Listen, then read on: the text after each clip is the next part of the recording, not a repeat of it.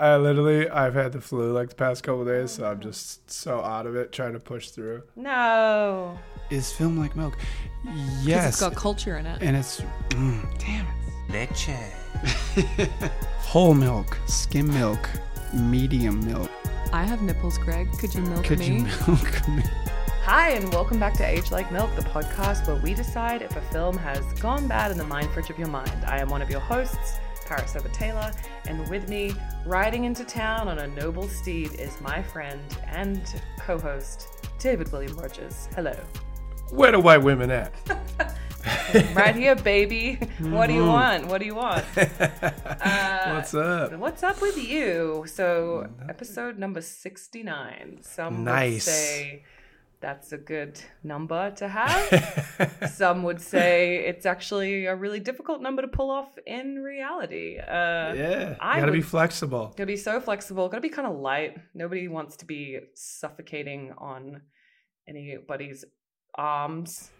Do you know that? Do you know to what I'm referring with this movie? on somebody's arms? Yes, in this film, which we are about to discuss, one joke that got cut. The one joke was, "I'm sorry to tell you, ma'am, but you are sucking on my arm." It'll all be revealed very shortly. Yeah. David, it's just the two of us tonight, which is sometimes nice because we get to get into the film situation. What is the film, David William Rogers, that we are doing? The film we are doing is Blazing Saddles, 1974, directed by Mel Brooks, and the writing credits go to Mel Brooks, Norman Steinberg, Andrew Bergman, Richard Pryor, and Alan Unger. And I believe it is your turn to do Yeah. the synopsis. Also, I just want to say, Mel Brooks, David, so sweetly, I think it was for Christmas, bought me the Mel Brooks autobiography, which I am still working my way through. For some reason, I find it harder to steam through nonfiction books, but I am actually really enjoying. I'm sort of giving myself a chapter or two a day, and that is one of the reasons that we chose this movie, was because all of his films have been so top of mind. But yes, that's just a sidebar. You're a generous friend, is what I'm saying. Thank you. Thank you so much. So, David, what is, for the people like me who had never seen this film before we decided to watch it, what is Blazing Saddles about? Okay, so you got your heavy, as they would call it, the bad guy, Hedley Lamar. He's trying to reroute this railroad, or they have to reroute this railroad through this town. And if they get all the people off that town, he knows it's going to be worth millions of dollars because the railroad has to go through that land, right? So he's trying to think of a plot to get the people out of there so he can get that land and then make money off it when the railroad goes through it. So we start on the Clavon Little, whose character's played Bart, and he's working on the railroad. He gets in trouble. He hits one of the guys that's overseeing the railroad in the head, and he's about to be hanged. But then Hedley Lamar says, "All right, I'm going to make you sheriff of this new town, because then all the people in that town are going to leave once they see an African-American sheriff." And he thinks he's the smartest guy. This plan's going to work.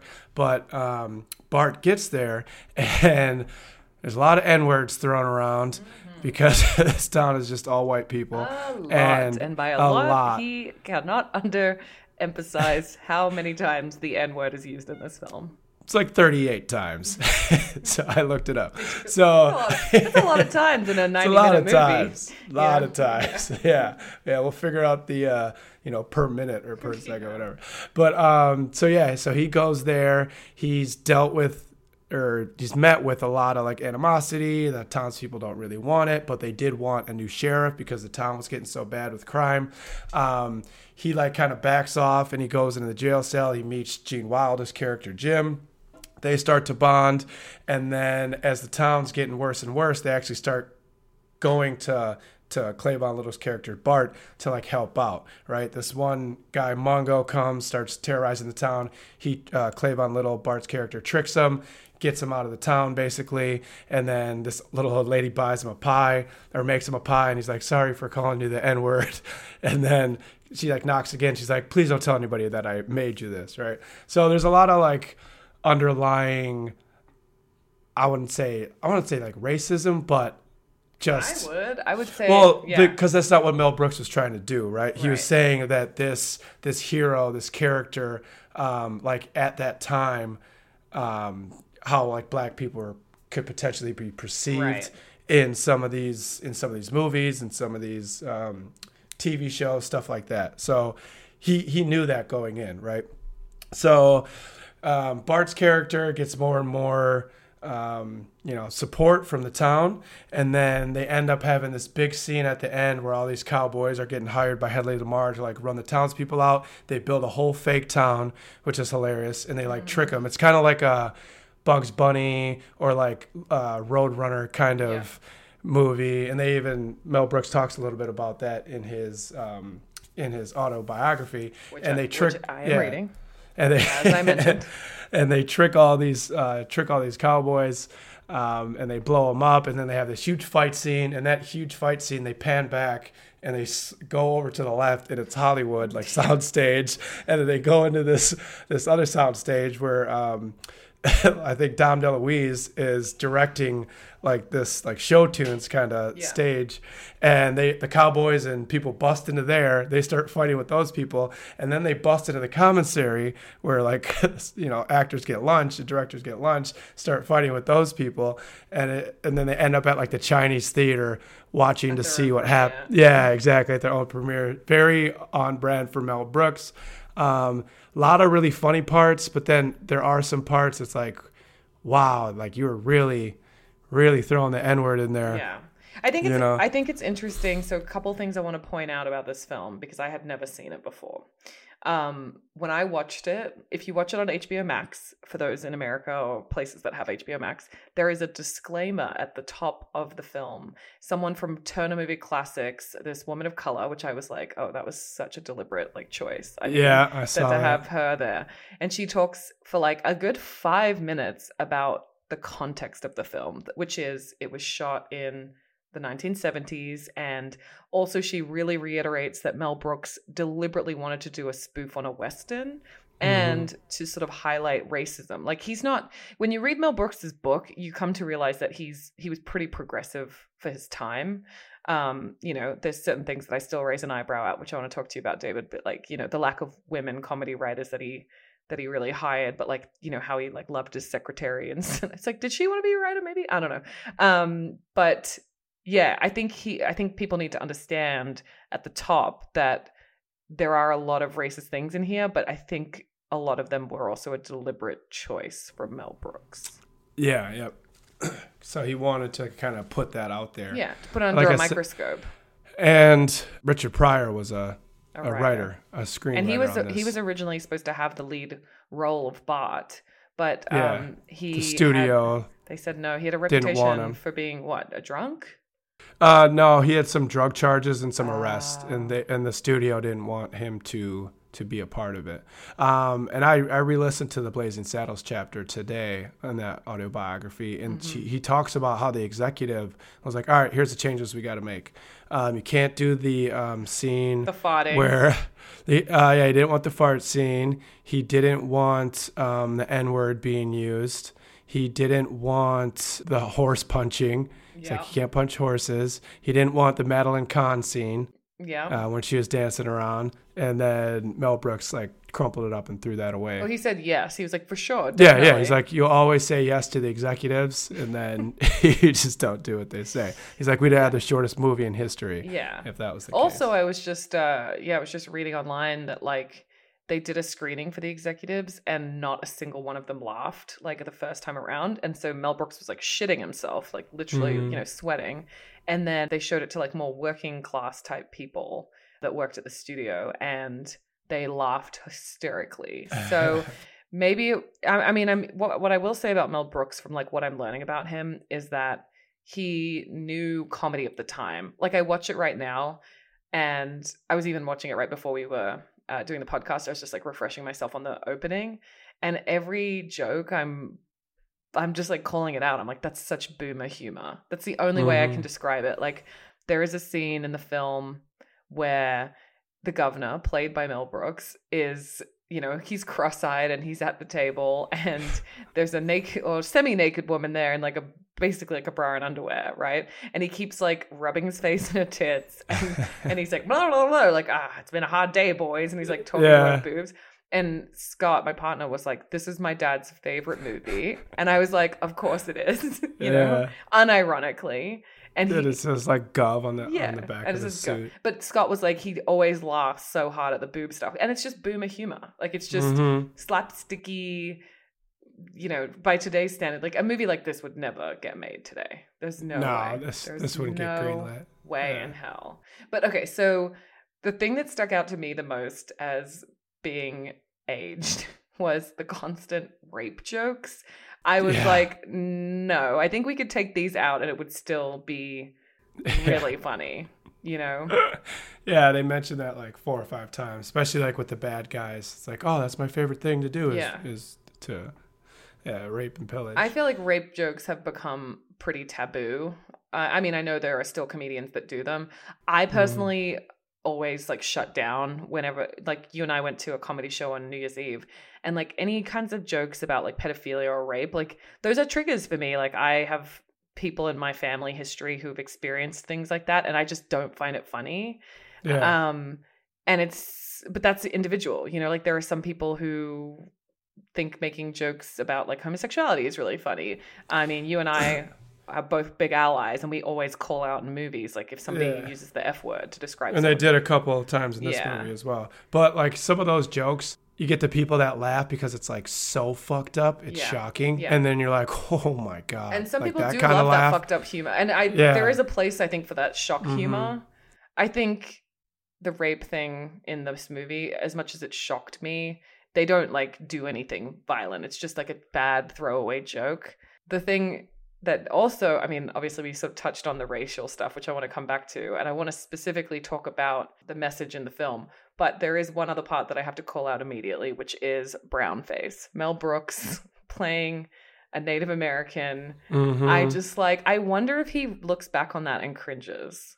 Like, yeah, I don't know, because probably at that time, for sure, I guarantee there wasn't a lot of Native American voices.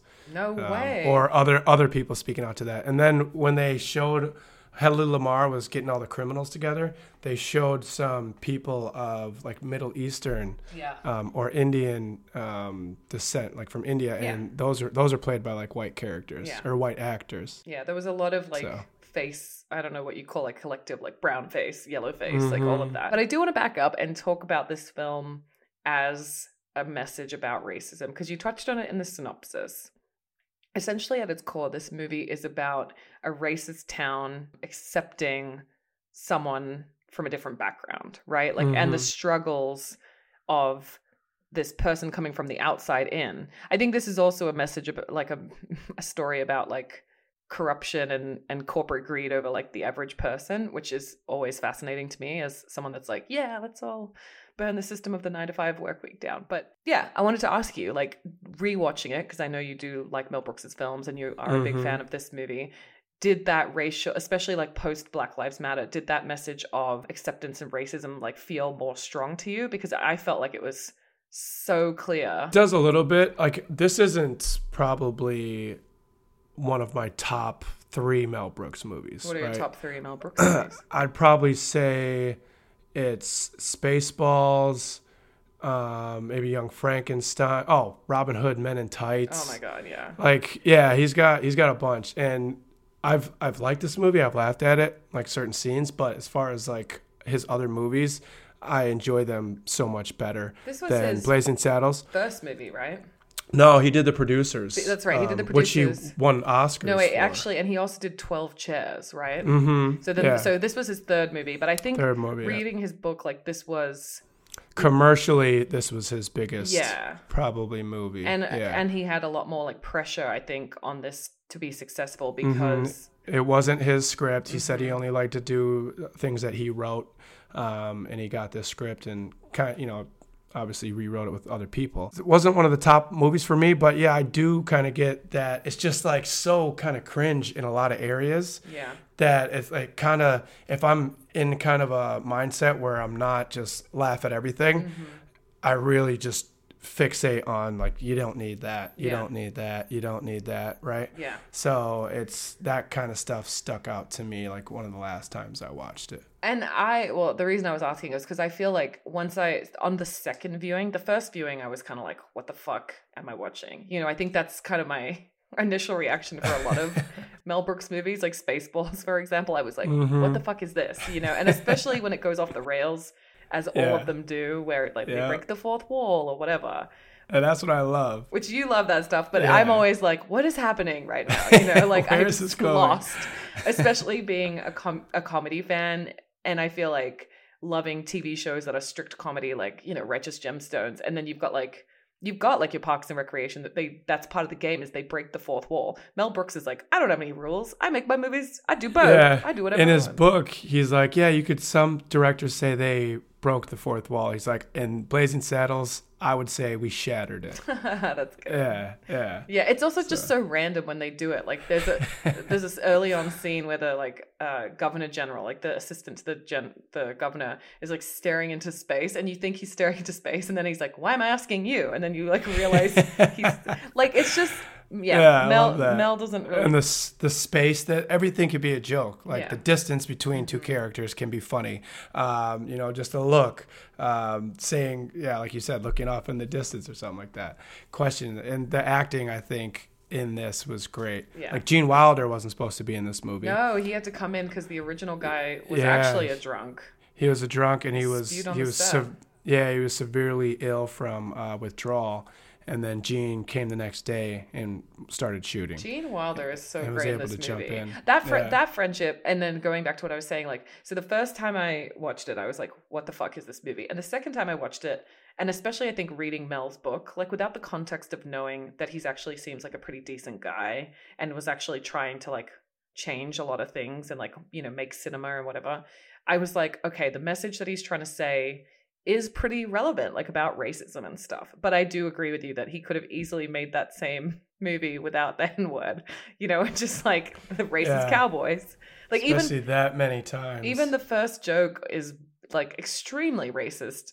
Well, I mean, it's very like leaning into stereotypes where there's the cowboys come along the railroad and they're like, how about a song? You guys loved singing when you were slaves. And it's like, ooh, but like a joke like that would still be so punchy without the use of the N-word, you know? Mm-hmm. And then you could also do like the drop audio, or, you know, he's when that slackjaw guy's watching him coming to town, and then another noise pops up. Yeah. And so you can't hear the N-word, but you know, like he was about to say it. Yeah. But I just think at that time, and we talk about this a lot, it was more acceptable. There wasn't a lot of black voices in power to like speak against that and be like, hey, that's kind of fucked up. You can do this a different way. Yeah. And then, you know, I wonder like if Richard Pryor was uncomfortable in some of those writing rooms when they were pitching that stuff. And if he was just like, I guess you can go with that. Yeah, or like it's when people make jokes at their own expense, even though because they want to fit in or whatever. I mean, we weren't there, but does it make you feel uncomfortable as a black man? Hearing all that, it's just like, it doesn't make me feel uncomfortable because I know Mel Brooks and I know he doesn't have like a hateful bone in his body, but it's just like, all right, jarring. It's not even jarring. It's just like, okay, right? Like no like effect on me. It's just, you don't need it. Yeah, I find it jarring and shocking. And actually, I was just reading some stuff online, and Mel Brooks said he got a lot of mail, like hate mail, about this movie when it came out, about the use of the N-word, and most of it was from white people. And I was like, okay, well, I don't know why. But I just thought that was interesting that he or someone that is associated with the film has put that trivia like on IMDb. I'm like, okay, well, yeah, that is interesting. This makes people uncomfortable in general.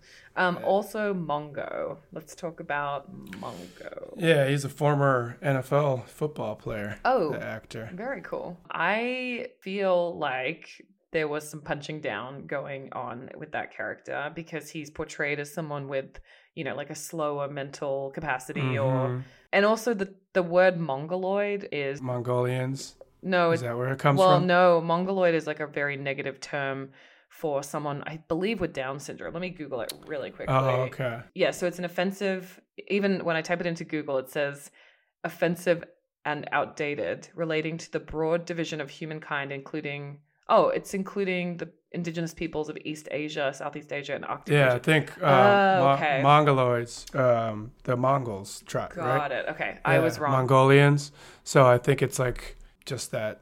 So it's kind of another ethnicity. racist word, like the N word, or they called Chinese people the C word, right? Yeah, yeah. Which I was In like, the first 2 30 minutes. seconds, yeah. Yeah.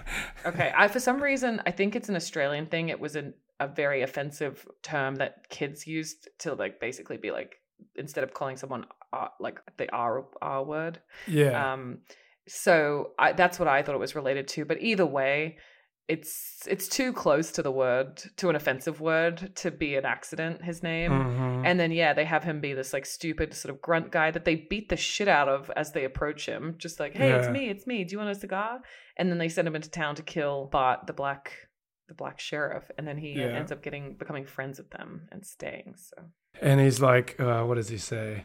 Mongo is just a pawn in the game of life. Yeah. Like a really deep thought. I thought that was funny just because who he is supposed to be playing, and he has like a deep thought about that. Yeah. But there's a lot of things in this film I think that are really funny. Like, I love that Mel Brooks does a lot of sight gags. One in particular is like the door when we first meet the governor general or whatever. It just literally says exactly what he does. It's like assistant to the governor and procurer of land. It's like, okay, thanks. We got it. Yeah, and just like a lot of like silly sight gag type things, but also like the toll booth for toll the criminals booth. to get that like was set silly. them up that way. Yeah. And then also just like little nods to the audience. Like everyone in town is called Johnson. That's their last name. So it's like, thank you, Gabby Johnson. Thank you, Olin Johnson. Like just silly stuff like that. But yeah. And then I don't know if you got to this part in the book yet, but there's that gag with like Hedley Lamar, and he's laying down in front of the like Chinese theater, and he's in the cement, and then it's like written out Hedley Lamar, you know? Yeah. Like when you get like celebrities get your their feet. Walk of Fame. Yeah. And so what Mel Brooks did was when he got his, he had the people from The Walking Dead make him a sixth finger. That's right, yeah. And then he put his hands in the cement. So he's got one of them has 6 fingers on it, which I think is just we gotta walk amazing. up there and check it Mel out. Brooks. That's where our gym is. We go to the same gym. Yeah. We gotta go check that It's out. just so funny that he'd do that. Yeah. It's so weird though, the ending. I literally was like, again, anytime there's a scene in Spaceballs. We did Spaceballs in one of the episodes where they like watch themselves on a screen, and I would have to go back and listen to that episode. But I remember just being like, what the fuck? Like, why? Yeah. And then with this one, like with them going into the movie theater to watch themselves and like pulling out of the lot, you know, like it's all just so silly. You love it. I know that's kind of your kind of humor. I love it so much. Yeah. It's just so silly. It's just like they didn't know how to do the ends. They just were like, yeah. They're like, oh, let's make it close to or real life as possible, right? Real Hollywood. Ridiculous. Let's just throw this in there. Yeah. It's so funny. Yeah, I wonder if Mel Brooks is prolific enough now with his like spoof comedies that there's like a Mel Brooks, style, because he talks in his book about how he loved Alfred Hitchcock, right? And then so he did kind of like a send up of that. I think it's is it High Anxiety? High Anxiety, yeah. Which I haven't seen as well, but I feel like I'm going to go on a Mel Brooks like movie kick after this, just because I've never seen Young Frankenstein. Like I definitely need to see that. But yeah, I wonder if Gene Wilder pitched that on set of That's Blazing right. Saddles. Yeah. And it's so funny, like when you read Mel Brooks's book, to find out like how many people he was connected to. It just kind of makes me feel like with my friends right now in the industry and with Hollywood that we're all coming up together. Like, who was it that like lived down the street from him and was in The Graduate? Oh my God, he's so famous. Dustin Hoffman. Dustin Hoffman, yeah. Dustin Hoffman was like, lived kind of down the street. He was like kind of a wonder boy actor, but like hadn't really done anything. And Mel Brooks became friends with him, and his wife Anne Bancroft became friends with him. And then like he was supposed to be in one of Mel Brooks's movies, and then he was like, I gotta go to Hollywood, I got an audition, and then that was you got The Graduate. Yeah. You want to know a crazy story about that? So Dustin Hoffman goes in there, I think, with like his agent for the audition. And he was a little bit older than other people they were bringing in. And Dustin Hoffman was a Broadway actor at the time. And that's right. That's how we met Anne, because she was on yeah. Broadway. Yeah. And then so he walks into the audition, and then the guy who he's supposed to audition for was like, all right, yeah, you can just finish cleaning up, and then, can you get out of here? So Dustin Hoffman like pulls a rag out or something like that, and he starts acting like he's cleaning the office before, and he's the guy that they brought in. And then like the guy who, his agent or whatever, somebody at the studio like lets him do it for a couple minutes, and he's like, all right, Dustin, that's enough.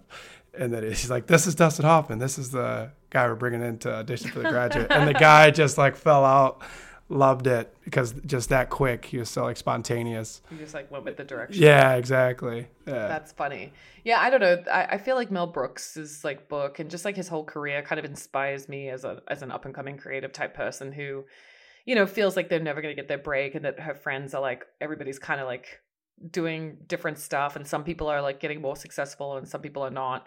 It's just crazy, like the random fluke things that can happen. Yeah. The way he became friends with Gene Wilder, the way he got that one writing job on The Thing, and then that variety show, wrote with those guys for years, like would bring them in and out, the friends he made. It just goes to show you, I mean, for anyone listening that's not in Hollywood, not in the industry, like a part of it is just being in it, because the people that you meet, when you make the leap.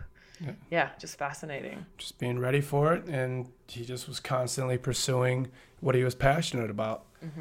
And putting himself in every movie. Exactly, much, and he made it work. Kind of makes me roll my eyes. Like every time I spot him in his own movie, I'm just kind of like, okay. Like he couldn't let a movie go by without just jumping in. I love, like that Governor was hilarious, the doofus, he's cross-eyed. And then when he played Yogurt in Spaceballs. Yeah. He's in, and he gave himself a lot of parts in The History of the World Part 1. I'm just definitely going to have to go check that movie out. I think he did not act in Young Frankenstein. I think that was Gene's request. He did not have a part, so he could just focus on directing. Yeah. Because also that's a black and white film, right? Yeah, which they had to push for. Yeah. Because they didn't want it to be. No, I'm the thinking studio of this, didn't want it. Yeah. No, and then he did a silent film shortly thereafter, the next film. Yeah. So, he just was doing spoofs on every single aspect of Hollywood movies. He was basically like the early, adopter of like the scary movie type. Mm-hmm. Well, you could say that he influenced all those people. And yeah, like Scary Movie did it well. Mel Brooks did it well. These spoofs aren't that easy to do. No. Right? They're super hard to come off, not just be like super corny, cheesy, and where people just like kind of fall out of it. But when you can actually, the timing of all the jokes are hitting, and the subject matter is funny. And you need to know the genre inside and out, like whatever you're spoofing. So I think that comes through a little bit in Blazing Saddles. It's like he definitely was a fan of Westerns, but he was like, and he obviously did his research, but he was like, I gotta make fun of these guys. But yeah, it's a hilarious film in some ways. I mean, in some ways it does feel very, very dated. I don't think anybody is watching this movie and being like, this is so relevant for today. I mean, maybe it is, but because Westerns aren't really that popular anymore. No. Right now anyways. I mean, they had The Harder They Fall, right? With Idris Elba. But it's like Westerns right now are sprinkled in. It's not like every year there's multiple Westerns being made. Yeah. Right? It's definitely a genre that I feel like it's been done a lot. And also people either love it or they hate it. And you have to remember too that things are so cyclic in nature. So maybe we will get like a crop more of Westerns. And I always think as well, like, what's the message behind the film? Like, what is it about Westerns that was so appealing back in the day? It was kind of like, I think if you look back at the Westerns, I mean, they were all through film history, but it's like, good overcoming evil. That's a big theme. The little guy overcoming corporations. Usually it's like oil, or in this case, railroad, or something like that. And it's like the heartbeat of the strong American, I don't know, pioneer type vibe, right? Yeah. So and that makes sense, but I'm just wondering with people, like the farther and farther we get away from that time period, are people just going to use those kind of narratives going up against big corporations, just doing it more updated storyline instead of putting it like in a Western story, you know what I mean? Yeah. I mean, I think look at like, Middle Ages or, Knights of the Round Table type stories. Those are crop up every now and then. True. That has its own thing, and we're getting further and further away from that by hundreds of years. Yeah. So I don't know. I think as people kind of flock more to cities and we see rural towns dying, we'll probably get more, interesting Westerns because, and it's always a back and forth. Like so many people left LA to go live in more affordable places, so I don't know. We'll see. I think it's kind of a timeless story. I'm not always a huge Western fan, but I think, No Country for Old Men is one of like the best Fantastic. films ever. Have you ever seen Tombstone? I haven't seen Tombstone. That's like one of my top 5 movies. Really? Okay. Yeah, fantastic. Yeah, and that's the thing, like a good, and I would consider like No Country for Old Men like a Western, right? Like, I mean, that's probably like in the 2000s era though, because that's like with coke dealers, right? Yeah. And then he steals that money. So it's not like an old Western, but no, it's that's not like that's a Western. But then you see like we're updating the, we're changing it. Like, I don't know how this would work, but maybe there is a world in which a Western like happens like in a city or a post-apocalyptic Western that's like, I think these ideas are translatable, but yeah, I think it's very Sounds clear. like you're coming up with an idea. Just pitching. No one's stealing my shit. But, I do think I wouldn't be able to write anything like that right now because I don't know the genre inside and out. But Mel Brooks clearly did when he made this film. Yeah. So was there anything else that really stuck out to you? As far as sticking out, I thought Hedley Lamar's character was great. Just him being a bad guy was awful. Yeah, this also spawned a TV series called Black Bart. But which is what they wanted to call it, actually. Yeah, it never got picked up. The movie, the first name was like... Tex what was X it called? Or something? Yeah, Tex X, an homage which to is like Malcolm a nod X. to like, which is very timely. Yeah, it's not as good as Blazing Saddles. Yeah, that's a lot. This is what I was going to say. So in 2000, the AFI, American Film Institute, ranked Blazing Saddles number 6 on its all-time 100 funniest movies. Wow. And then your boy gave it like a 4 stars. Roger Ebert. Yeah, which is like his highest, right? Because he's so like, he does his own thing. He's like, no, it's out of 4 stars, and this is 4. Like most people do like 5 or 10. Roger's like, nah, 4. Yeah, I mean, again, things that we always talk about. Not so many female characters. There was Lily von Stupp, who we didn't even really talk about. This like sexy prostitute that auditioned, and Mel Brooks tells the story in his book where he was like, lift your skirt, and she's like, oh, it's going to be one of those types of movies, is it? But he just wanted to see that she had, great legs to sort of because make fun that of. scene, she spins the chair and then puts her legs over. But it makes fun of like older, or it's like an homage to whatever. But yeah, I mean, obviously the overt racism, which was kind of the point of the film, didn't need the N word, didn't need the C word, didn't need the brown face and the rape jokes and the over sexualization of women. And I mean, I will give it props though, like they cast a man of color in like the leading role, but he was one of the only men with a lot of lines. I think he had the one friend guy, but yeah.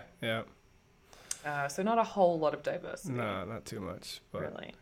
Well, David, we're going to keep this one short because you are suffering from a cold. Yeah, I need to heal up. And you're, couldn't find your charger. But that's okay because we love a short episode. This is like a half pint of milk. But if you were going to shout out someone from the cast or crew, who would you say a little hello I went with Sam Gordon from the art department. So I feel like he had some stuff to do with building that fake town, which was great. And yeah, there's a lot of props in this movie, so I thought that was fantastic. He's known for West Side Story, Close Encounters of the Third Kind, Fiddler on the Roof, and the Magnificent Seven. Got 69 credits. from the art department. This is our 69th episode. Look at that. And so, yeah, Sam Gordon, we see you and we appreciate you. We see you and we appreciate you. Okay, I never shout out actors, as you know, really, because I'm always like, it takes so many more people to make the film. But I do want to give a shout out today to Gene Wilder, because he stepped into this film last minute. And also, we lost him in 2016. He was 83, and he, you know, was behind a lot of the roles that I personally loved. Like, I always think of him as Willy Wonka. Mm-hmm. There's no way for me to not think of him as that. But he had quite the career, you know. He was in The Scarecrow. He was in Rhinoceros, Blazing Saddles, Thursday's Game, The Little Prince, Young Frankenstein. I mean, he worked pretty consistently up until 2003. So he would have been like 70-something at that point. And I think he's an iconic actor, and I think it's great to step in last minute to help your friends. We appreciate that. So, definitely. Gene, we see you and we appreciate you. See you and we appreciate you, Gene. Rest in peace, my guy. R.I.P., my friend. What do you think, David? Did this movie aged like milk? So, it's tough for me because I am very high on Mel Brooks, right? So for this movie, I'm going to say it did age a little bit because this is what we do on this podcast. We see if things hold up. Now, the whole overarching like storyline, narrative of this movie, love it. Think there's a ton of funny parts. But yeah, just the use of the N-word is just like, damn. You don't need it. You don't need the F word. You don't need the C word. So a lot of that different stuff was unnecessary to make a film today that would still hold up to be as good as this movie can be, could be, right? So with those couple little tweaks, this wouldn't have aged at all for me. But I still consider this a classic. And there's a lot of quotables in this movie. And yeah, I just love Mel Brooks. I know, I love Mel Brooks too, but I have to agree with you. I think this movie did age like milk quite a bit. I see, it's like, you know how sometimes we say like, oh, it's still fresh, but it's got some like aged bits in it. I feel like this is aged with some like fresh bits in it, kind of. You know, like it didn't need the N-word, didn't need all the things we mentioned before. I do see that Mel Brooks is like, you know, in some ways a trailblazer for comedy, and I do respect everything that he did in his career, and he's an old man now. We still have him, which is great. But I think for me, this movie was too many eyebrows raised. And listen, you got to ask yourself, if you need to have someone come in from the Turner Movie Classic and give you a 5-minute spiel about why this is not racist or like what the context is, you might be venturing into something that's a little problematic. You might be doing too much. I was thinking that watching her, I was like, damn, you really signed up for this? I mean, if she believes it, good for her. I mean, there are probably so many people that would be like, I stand behind this movie 100%. It was groundbreaking at its time. I think you and I watch enough movies now that we're just like, we don't need it. I just wonder if she'd agree with us saying like, yeah, you could have went without using the N-word that many times or at all. And still, this would have held up. Yeah, I think also maybe, you know, we feel kind of different in this post Black Lives Matter movement world where like things still haven't changed, and like, yeah, it was so groundbreaking that it made this movie, but like, is it better for black people now? Like, because you made that movie and you use the N-word so many times? Or is are people still fucking discriminated against because of the color of their skin? Yeah. You tell me. But to your point, you said a lot of white people wrote him nasty letters saying they didn't like maybe it woke some people up. Yeah. Well, thank you so much for joining me on this podcast that is also yours.